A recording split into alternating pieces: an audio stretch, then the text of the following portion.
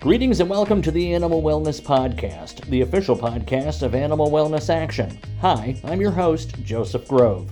On this show, we talk about animals from the perspective of people who care about them and have the ability to improve their lives by influencing culture and supporting laws and regulations.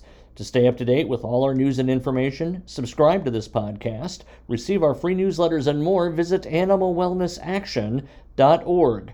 Normally, I'm joined by both Wayne Pacelli and Marty Irby. Wayne is, I don't know where he is. He's out there somewhere doing Wayne stuff. But Marty Irby is with me today, and he's always a great addition. So, Marty, we're glad to have you here.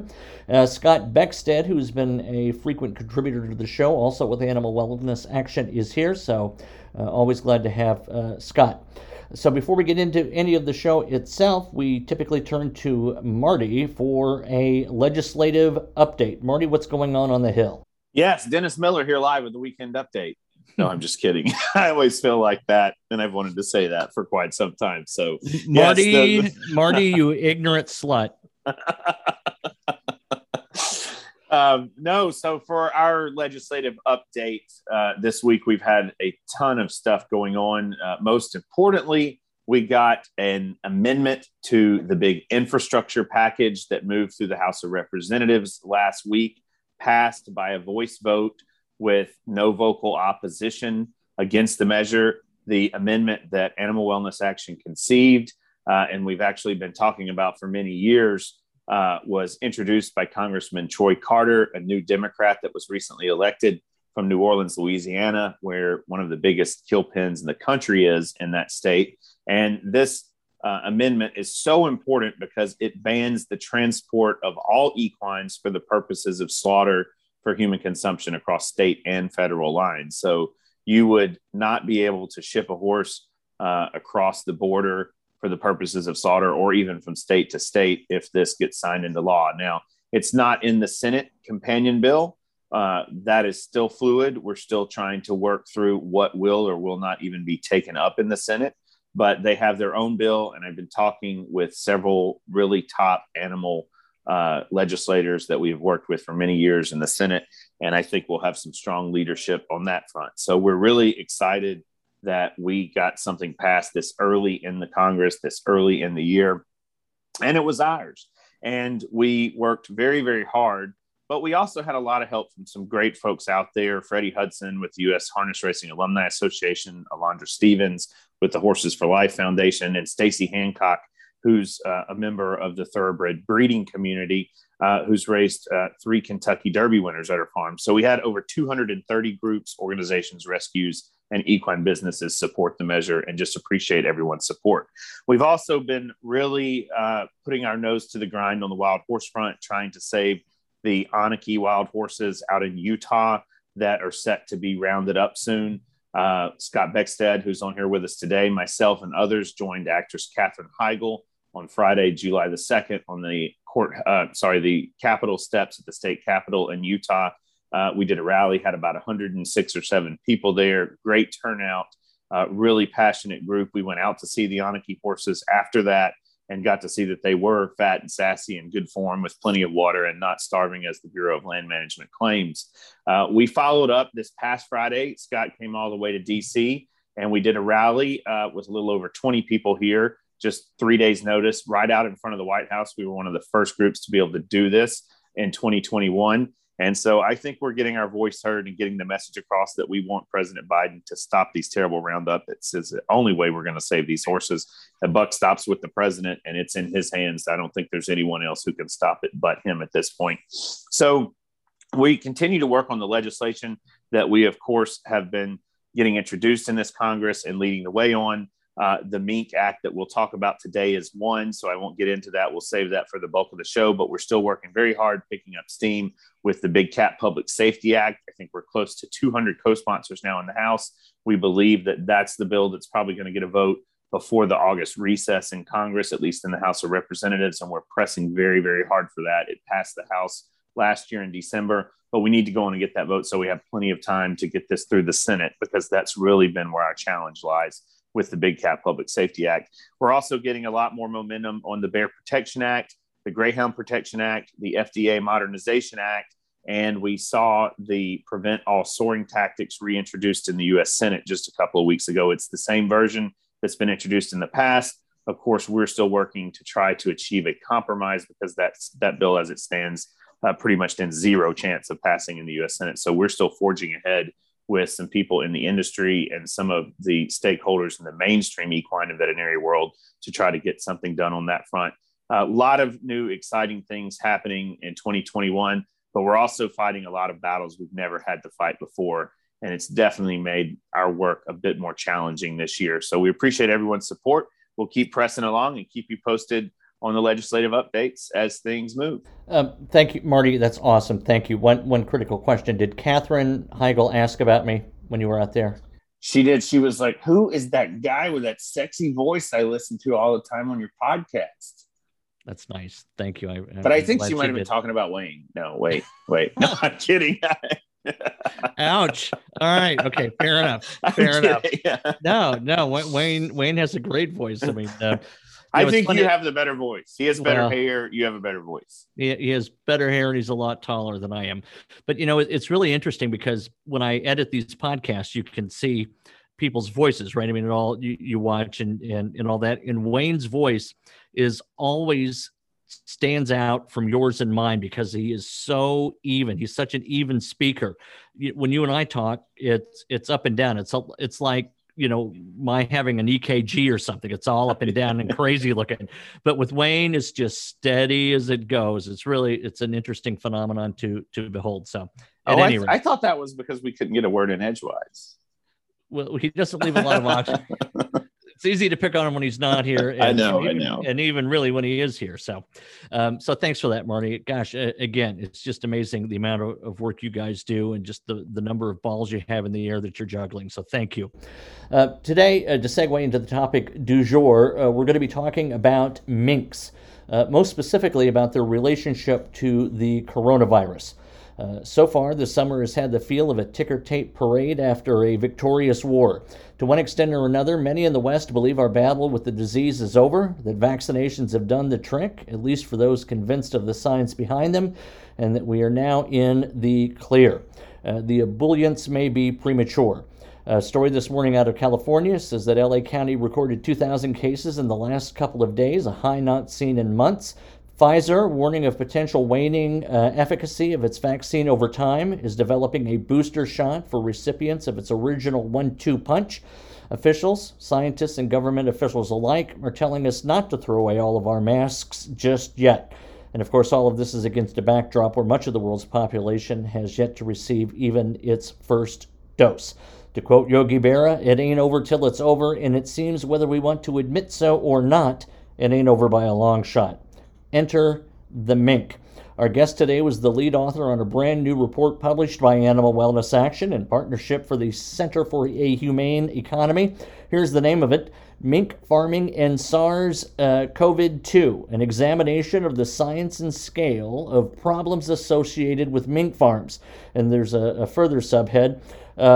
Jim, do they pay you by the subhead? Like you get a head and then a subhead, then if you have a third subhead, does Wayne throw you a few extra bucks? They ran out of money after those two subheads, though. All right, good. Good. So the final is SARS-CoV-2 spillover to humans and wildlife, emerging new variants, and animal welfare problems for mink on intensive farms. Jim, glad you're here. Our guest is Dr. Jim Keene. He is a veterinarian. He has a PhD. He earned his veterinary medicine and epidemiology doctorate degrees from the University of Illinois at Urbana-Champaign. He was a senior veterinary researcher focused on livestock and zoonotic infections with the USDA Agricultural Research Service in Nebraska, and later faculty at the University of Nebraska, Lincoln School of Veterinary Medicine for 13 years. His specific expertise is emerging and zoonotic infectious diseases of farmed animals. Man, this is Jim, if you were a little less credentialed, when I introduced myself, Joe, and I do a podcast. That's easy to say, but you've got a lot of highfalutin words here. He is the Director of Veterinary Sciences at the Center for a Humane Economy. So, Jim, thank you for that. I have the report. I would like to say I've read all 90-something pages, but just like I did in high school, I went for the Cliff Notes, the executive summary, so that's as far as I got. I'm always honest. But what I read was really scary, and you can tell us the rest of it because you're here. We talked about minks a few episodes ago, actually maybe closer to the beginning of the pandemic, and how minks are just like this COVID machine, this COVID factory in some ways. Tell us about minks and the coronavirus. Well, most people don't know it about mink, but I think they're more susceptible than people are, at least farm mink. It comes from two things. Mink and wild mink or domestic mink are just generally susceptible to infectious diseases. But farm mink, when you crowd them all together, they're normally a solitary animal, and you put them all together and they have the stress of being around thousands of mink that really don't like each other, being near each other, and an abnormal diet and abnormal environment. It just makes, and which results in immunosuppression, which makes a bad situation even worse with respect to COVID and other infections. Before we go any further, I think most people by now have heard it enough in the mainstream media, the word zoonotic.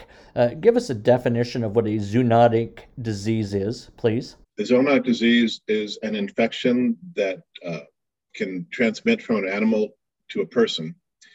And the opposite, a reverse zoonotic disease, is when they can go from a person to an animal. So in the case of COVID-19, people give it to mink, and then mink give it back to people. So it's a two-way bidirectional transmission phenomenon, which there's no other animal we know of on Earth that does that. Right. So there's been some discussion. Certainly, it's a hotly debated topic whether this originated in a lab in China or whether, in fact, it came from the wet markets or from animals even outside the wet markets. Your theory is that the mink may have been the animal to take it from bats to humans. Say more about that, and if I quoted you correctly. Yeah, that's not really my theory. That's one of the theories put forward by the WHO. They have put a study out, I think, in February, a study of the initial outbreak in Wuhan, China, in fall or early winter 2019, I guess it was. So partly for lack of another explanation, the Chinese government sampled something like 80,000 animals, couldn't find any evidence of animal reservoir. One thing they didn't do is they did, for reasons unknown, they didn't sample. Let me step back for a second. China has large numbers of fur farmed animals, mink, raccoon dogs, and some other species as well, foxes. Those are the big three. And it's hard to get, no one really knows the number of animals that they have. It's not like in the U.S. too, it's hard to get those numbers. Scott, what is the status of mink farming in the U.S. right now? Well, it's an industry that has clearly been in decline for many years now.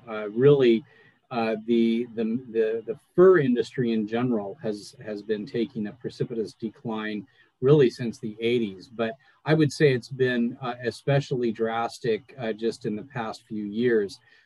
With the price of the pelt just over a couple of years dropping from roughly $90 per pelt for an American mink pelt down to about $20. And the overall size of the industry used to be almost $260 million, now under $60 million in terms of the value of pelts sold. But I think that the decline can also be illustrated by where these pelts are being sold. Americans have largely sworn off fur as a luxury fashion item. And that means that there really isn't a market in North America for American mink farmers to sell their product. That means that all or nearly all of the pelts being produced on American mink farms are going to China. So we are raising these animals on factory farm conditions in conditions that clearly give rise to the possibility of zoonotic transmission and reverse zoonotic transmission. for the sake of a very small segment of the Chinese population who does still regard fur as a luxury fashion item. So it's an industry that's in decline. It's an industry that does not supply a domestic market. And so this sort of, amplifies the arguments for finally bringing this industry to a close. And the hope is, of course, that these mink producers will get into another line of work that doesn't involve the kind of risk and the kind of severe, animal welfare suffering and problems that we see on these large scale mink farms. Where other than China, where are the larger markets? Now, I would guess, for example, if Russia were a big market, they probably produce their own animals for that, correct? I think that the Chinese mink farmers are probably celebrating the outbreaks of the coronavirus in large mink producing countries like Denmark, because it means that they can boost their own production and therefore their bottom line, and don't have to compete with foreign mink pelts. But Jim, do you want to touch on that a little bit more in terms of the nations that have the biggest industries? Yes, certainly, Scott. So we have to talk pre-COVID, because things really changed, especially in Europe after the COVID outbreak. So there was about 60 million mink produced worldwide in 2019, and before that was, and about 30 million of those mink came out of Europe. U.S. had about 3 million, so U.S. is about 5% of the world production, so we're small. And then, so the big players would be Denmark, which culled their entire mink population, 17 million because of COVID. Number 2 and number 3 were Denmark and the Netherlands. They each had 4 to 5 million. So right there, you've got 17 and 9, you got 28 million. And then the smaller countries in Europe, kind of like the US, Greece, is probably the next biggest one. China is the big unknown.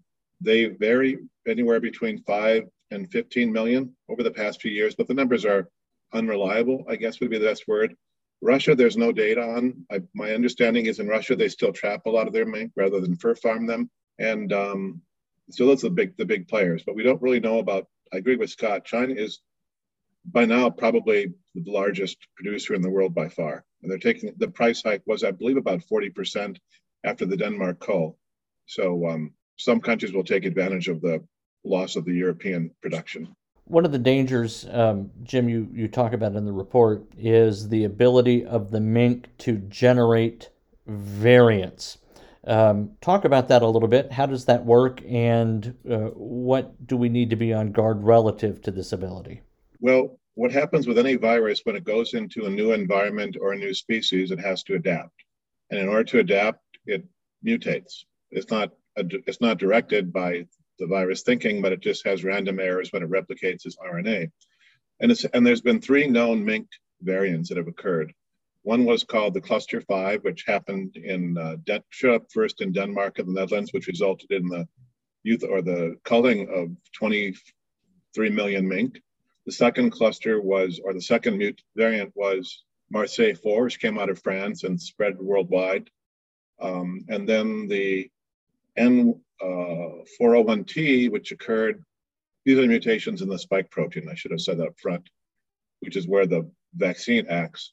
And the N501T, which occurred in North America in the US and Canada. I'm sorry, it showed up in Michigan, mink in Michigan and Wisconsin. Yeah, I think one thing that I wanted to be sure and point out from the legislative aspect of this is that the bill that was introduced last week was introduced with 5 Democrats and 5 Republicans on board, 10 original lead sponsors.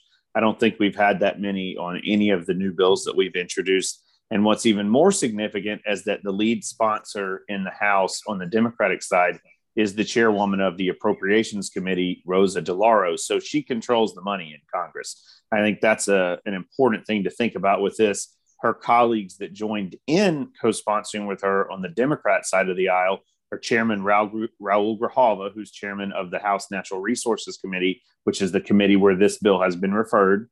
She also has Congressman Peter DeFazio, who's chairman of the Transportation Committee, on as an original co-sponsor, and Congresswoman Jan Schakowsky, who's a subcommittee chair there in the Congress, along with Veronica Escobar, a Democrat from Texas. That's a very strong panel on the left side of the aisle. On the right side of the aisle, you have a wonderful new Congresswoman from Charleston, South Carolina, Republican Nancy Mace, who's joined in leading this. She has just taken the House of Representatives by storm, introducing numerous bills with us on the animal front. And then, of course, she was joined by a raft of other Republicans, Claudia Tenney from New York, Lance Gooden, a Republican from Texas, Mike McCall, a Republican from Texas, and David Valadao from California. So it's a really well-rounded group of people that represent a vast array of folks across the country. And I just want to make sure folks understood how much support was there. And Joe, I would say that, people are concerned about this issue from a variety of angles. I mean, you've got obviously the public health angle, the concern that this is a species that serves only a foreign luxury market, yet creates grave public health risks and the potential for perpetuating the pandemic, costing even more lives and even more in terms of economic losses. So obviously that's a major point of concern. But then, of course, there are also the very serious animal welfare concerns. The fact that you're taking a wild species, a carnivorous species that in the wild is solitary and avoids contact with other mink, and raising it in factory farm conditions, which creates just enormous stresses on the animals and results in all sorts of very serious animal welfare challenges like extreme aggression among litter mates, cannibalism, infanticide, self-mutilation. I mean, when I was, growing up on my grandfather's mink farm in southern Idaho, and my grandfather was a man who took the welfare of his mink very seriously, and I believe did absolutely everything right from the standpoint of doing what you're supposed to do to raise healthy mink. I still, I saw things that were, absolutely, unavoidable in terms of causing me to wonder about, even as a child, what I was seeing and especially, having to go around every morning and pick up the dead mink who had been killed or badly injured by their litter mates. And catch the mink that had escaped. Mink are notoriously good at escaping, and then animals that just simply are engaging in these stereotypy behaviors that are indicative of psychosis from intensive confinement. So again, you're taking an animal that lives a solitary lifestyle in the wild and cramming it into a factory farm situation where it is, surrounded by thousands of other mink. And obviously that's going to create, serious animal welfare concerns. We think about problems with animal welfare in other factory farm settings like, gestation crates on industrial pig farms and, battery cages for egg-laying hens where 5 or 6 hens are stuffed into a small wire cage, or veal crates where newborn baby calves are immobilized in crates and so small that they're not allowed to even move. Those are all terrible, terrible animal welfare situations. What makes mink farming even worse, in my view, is that it is still very much a wild species. It has been genetically, modified for size and for pelt quality and for color, but they have not bred the wild out of the mink. And so we still see these terrible consequences of taking an animal like that and raising it on factory farm conditions. I think in many ways it makes the animal welfare problems even worse than what we see on the conditions for other factory farmed animals like pigs and chickens and calves and that kind of thing. Right, and because they're so large when they escape, I'm assuming they can, easily dominate the local population. I think, Dr. Keene, you refer to this in your report, even that they get out there and they can wreak havoc among, the truly wild mink population.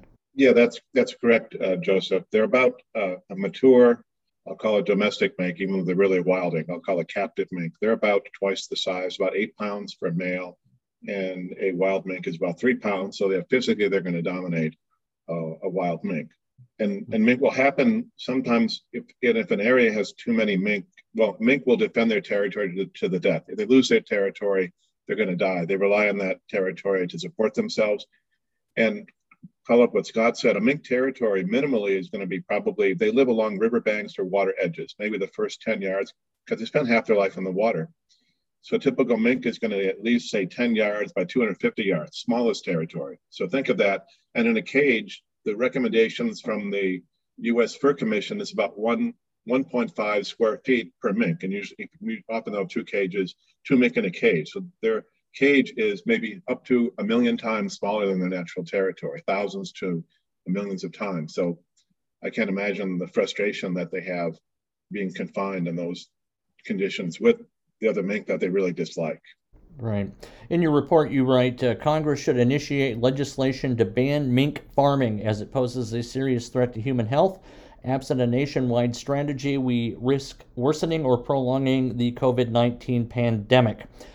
Pretty strong language. Marty, is there any chance that mink farming will be banned? I think there's a very strong chance. I hear that the House Natural Resources Committee is going to move on this issue very quickly. If you want people in Washington, D.C. to take things seriously, start talking about COVID or an insurrection. And I promise you today they will. So I feel very confident about this. We could see it move with lightning speed.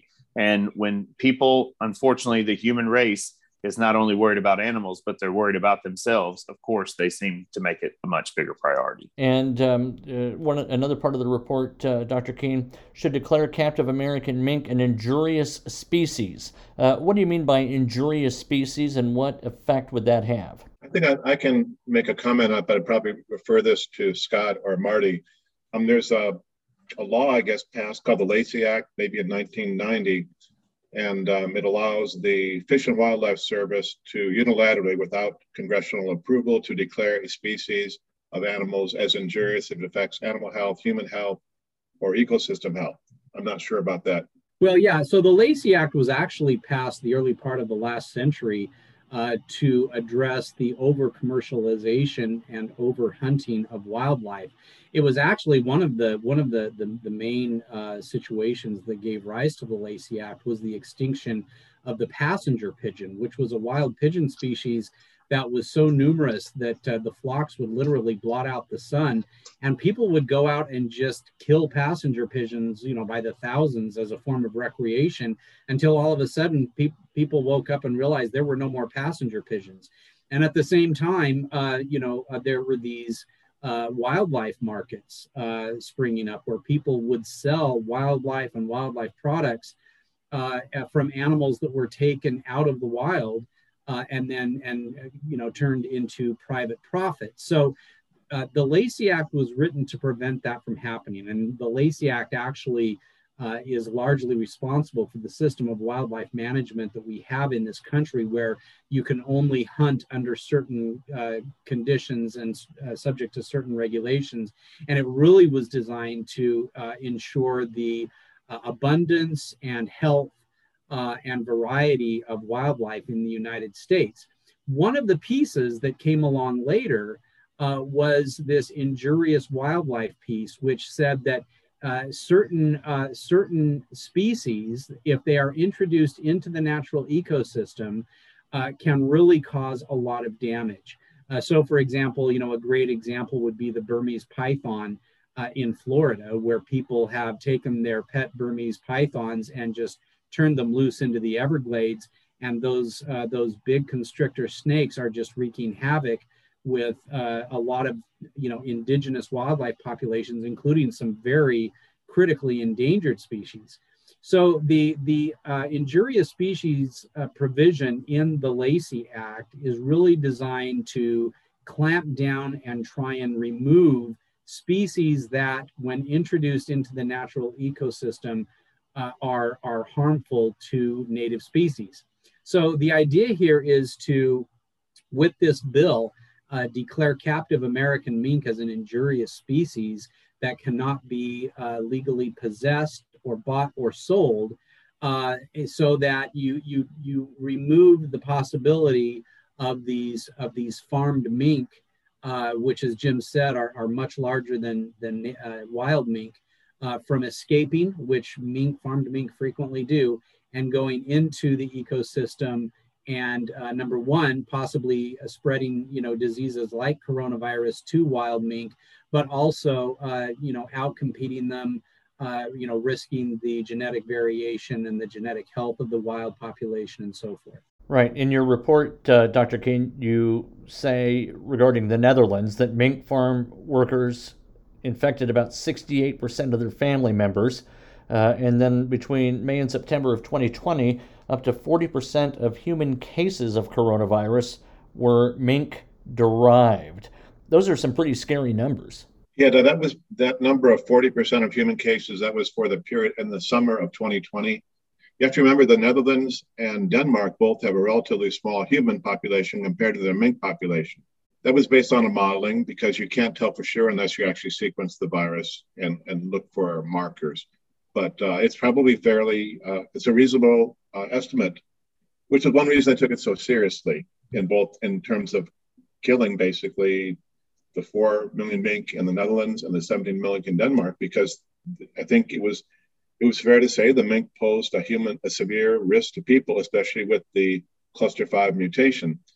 And one thing interesting is that there's in the report, one of the figures shows, which was hard for me to get this data, I put it together. If you look at the data, the human cases dropped precipitously as soon as they did the cull of the cluster 5. So it shows that if you eliminate the mink as a source, then the human risk from that variant goes away. Dr. Keen, Scott, Marty, we've done, I think, a frightening, terrific job of understanding how the virus can go rapidly among mink populations and then mutate inside those populations, come back to humans. But we are Animal Wellness Action, and we're equally concerned as lovers of animals what these creatures go through on a factory farm environment. Let's help our listeners understand what life is like for these mink, notwithstanding any exposure to the coronavirus. Joseph, let me take the first swing at that, just because I spent so much time as a kid on and around mink farms, and observing the behavior of mink, and thinking, obviously, from a very young age, I was very concerned about animal suffering that I saw, and cruelty toward animals. So there was no doubt that I, even as a very young child, was able to identify, that these animals were not happy. We raised beef cattle on our small farm in southern Idaho, and our cows were genuinely happy. I mean, they were out on pasture and allowed to move around and graze and be cows. And the reality of life for a factory farm mink is basically extreme deprivation. This is an animal that is semi-aquatic, that wants to be out there spending most of its time in the water. They are completely deprived of that. Instead, they are kept in very small, barren wire cages in barns with thousands and thousands of other mink. As I've already said, they are in the wild a solitary species that avoids contact with others of its own kind, except, for example, to mate. And so what you see extreme aggression. These animals are clearly, very frustrated, very stressed out, and that manifests itself in the form of extreme aggression towards people, but also extreme aggression toward other mink. There was an undercover investigation of a mink farm in Poland, and it was absolutely horrific to see. But to me, it just, it showed exactly the very kind of thing that I observed on mink farms growing up. And Jim, maybe you can touch on that, Dr. Keen, what we saw in that undercover investigation from Poland. Well, first I would say, just like with all factory farm animals, you cannot visit a factory farm, a mink farm in the U.S. or almost any place else. They claim biosecurity, which is probably a true risk, but also they don't want people to see what's going on. So we have to rely on undercover investigations for intensively reared animals. And in 2018, there's a group it's called Open Cages, which is the animal welfare group in Poland. I think it's beyond that in other European countries as well. And they put out a short bit, well, there's more than one, but a short video. It's maybe 4 minutes long. And you can see those same things that Scott described. The mink, first of all, running back and forth, biting the cages, biting the wire, running back and forth in the little cages that they have, self-mutilation, especially in the tail, the lesions that they see, they chew off their ears, big lesions on the head, just raw skin. And there's one particular, and there's a link to this video in the report, by the way, one particular one where a live mink, one of the cage mates, they basically disembowel it. It's very hard to watch. Yeah, and I think Dr. Keene that then we talk about when you've got animals that are that stressed out and that are living in that kind of unnatural environment, what does that do with the risk of zoonotic transmission? In other words, what we're really talking about today is the intersection between animal welfare and public health, and how the bad things that we do to animals can often come back and cause negative consequences, for people. And that's really, to me, that's really the most important point and purpose of Dr. Keene's report. And so, Dr. Keene, maybe we talk about that. Like, let's talk about this intersection between animal welfare and how the deprivation of captive mink, translates into an environment that is more conducive to zoonotic transmission. Yeah, that's a great way to put it, Scott. The intersection of animal welfare and animal health. The term I use in the report, I believe it's impossible to disentangle the two. You cannot have raised animals, and it's not just mink. I think it's true for other animals as well. There's a phenomenon in veterinary medicine, they use the term diseases of production, which means certain diseases are very common when you raise animals in intensive confinement, and they're very uncommon or never seen in extensive eared animals. You don't see in the wild, you don't see mink with their ears chewed off or their tails chewed off or being disemboweled by their litter mates. So they're strictly phenomena of the way people force mink to live in just really unnatural, or I like to use the term denatured conditions. A mink cannot be a mink. And the visible things that we can see are the stereotypical behavior, the cannibalism, the self-mutilation. But what we can't see is the phenomenon of immunosuppression, where you can show that's invisible to us, but it manifests by diseases like COVID. But what's strange about mink, for example, is they can catch diseases from pigs, from people. They can catch avian influenza partly because they're in such a poor immune state due to that high stress. We all know the more stress you have, the less your immune system functions. Scott, any follow-up? Well, yes, and I think just listening to Dr. Keene explain that, it should be obvious to us. I mean, obviously there are sound animal welfare reasons to get rid of mink farming, and there are sound public health reasons for getting rid of mink farming. But when you put the two together, they really do feed off each other, and it really does create a vicious cycle. And again, I can't underscore this enough. All of this is for the sake of a foreign market, a foreign luxury market. This is not putting food on anyone's table. This is not these are not animals being raised to be eaten. They're not animals that are being raised, for example, to find cures for life-threatening diseases. These are animals being raised for fancy fur coats. And so the question becomes, number one, why are we doing this to the mink? Right? Why are we allowing really abusive, unhealthy environments, factory farm conditions to raise these animals in? But then also, why are we doing it to people? Why are we accommodating this very grave and very serious public health risk for the sake of a product that is nothing but a luxury item for a foreign market? If we finally shut down the cruelty of industrial mink production, then what we are going to be doing is removing a major potential super spreader operation, an operation that poses the threat of prolonging the pandemic and ultimately preventing people from dying and preventing all of the harsh economic consequences that we've seen, that we've had to deal with, for the past, year and a half. Dr. Keene, Scott, so let's talk about the people who are doing the farming. Do we have a sense for how many family-owned mink farms there are? Are these all corporations? Are they U.S.-owned corporations? If we were to ban mink farming, what is the human toll in terms of jobs and livelihood?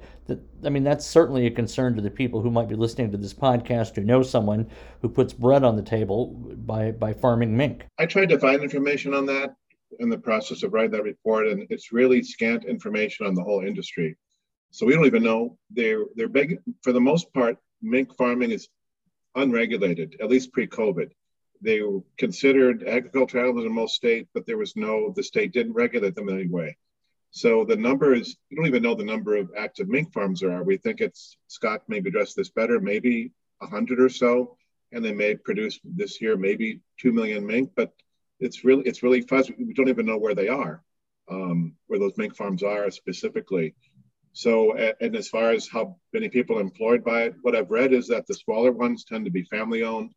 There's some larger ones in Wisconsin that may have 50,000 more mink, and some of those are more corporate owned farms. So you have sort of like analogous to the livestock farming. The larger ones tend to be corporate owned, and the smaller ones family owned. For example, the Oregon Department of Agriculture lists 12 fur farms still active in the state of Oregon, and yet after the coronavirus outbreak, we heard from the Department of Agriculture that there were actually only about 5 of them still in active production.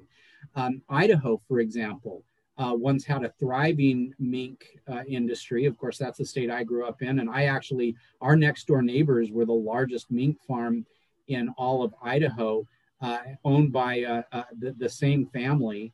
And that family has killed 90% of their mink and are holding on to just a remnant breeding population in case the coronavirus issue is resolved and there is sort of a renewed appetite for mink. But it's very hard to track. But our best estimate, based on the data that we've collected, is probably fewer than 100 farms nationwide, with many of these operations employing 5 or fewer employees. So we're not talking about a huge number of people. We're not talking about a huge number of farms. We're talking about a relatively small and very insular population of people engaged in this industry. And again, these are producers that have really been under siege for quite some time, in an industry that is dwindling and in a market that is dwindling. Prices have plummeted. And so it's become harder and harder for these folks to make ends meet. And, so in many ways, this federal mink bill is really hastening what is already taking place. All right. Marty, do you have any unshared thoughts yet regarding the mink bill that you want to make sure we address? Well, I think, the most important thing, as always, is that the listeners out there contact their members of Congress and they ask them to co-sponsor this legislation. It's really important. It's the Mink Are Super Spreaders Act. And we would really love it if you all would call 202-224-3121, 202-224-3121. That's the House of Representatives, and ask them to co-sponsor the Mink Are Super Spreaders Act, led by Congresswoman Rosa DeLauro. We don't have a Senate bill yet, so just contact the House members, and we really appreciate it. All right, and Dr. Keene, I'll throw it to you for final thoughts. One interesting aspect is the difference between how Europe has responded with the mink and COVID than we have. As I said, they've culled more than 20 million mink. And even Poland, which is the current largest one, there was sort of a resolution July 1st to ban mink farming within the EU. And this both for animal welfare, and they stated both for animal welfare reasons and for the COVID. And versus we have much more, and it's much bigger industry, and probably thousands of people employed there compared to a few hundred maybe in the US. And yet their response is I think it's a much more reasonable one. So hopefully Marty is right and this bill can succeed. Scott, where can people find this report. It's very accessible. It's nicely illustrated. It's a very user-friendly report, I think, for anyone, and I think most people should care about this issue. Where can they find it? Go to www.animalwellnessaction.org, and you will see links to the report on our website. And you can read it, you can download it, you can share it out. It's eminently readable, even though it is, of course, packed with scientific data and information. It is very readable and very accessible, even to a non-scientific person. So again, www.animalwellnessaction.org. And look for the link for Dr. Keen's Mink report. Our guest has been Dr. Jim Keen. He co-authored, or was the lead author of, a report jointly produced by Animal Wellness Action and the Center for a Humane Economy. Scott, thank you for joining us. Always so informed. Marty, you guys are just great, so thank you for that. And thank you to our listeners who tune in to our show. We appreciate that. Be sure to visit animalwellnessaction.org for all of our news and information, and to sign up for our news alert. You can find us on Facebook and Twitter, and we invite you to subscribe to this podcast on iTunes, Podbean, Stitcher, or Spotify. I'm your host, Joseph Grove, and we'll be back soon with another episode of the Animal Wellness Podcast.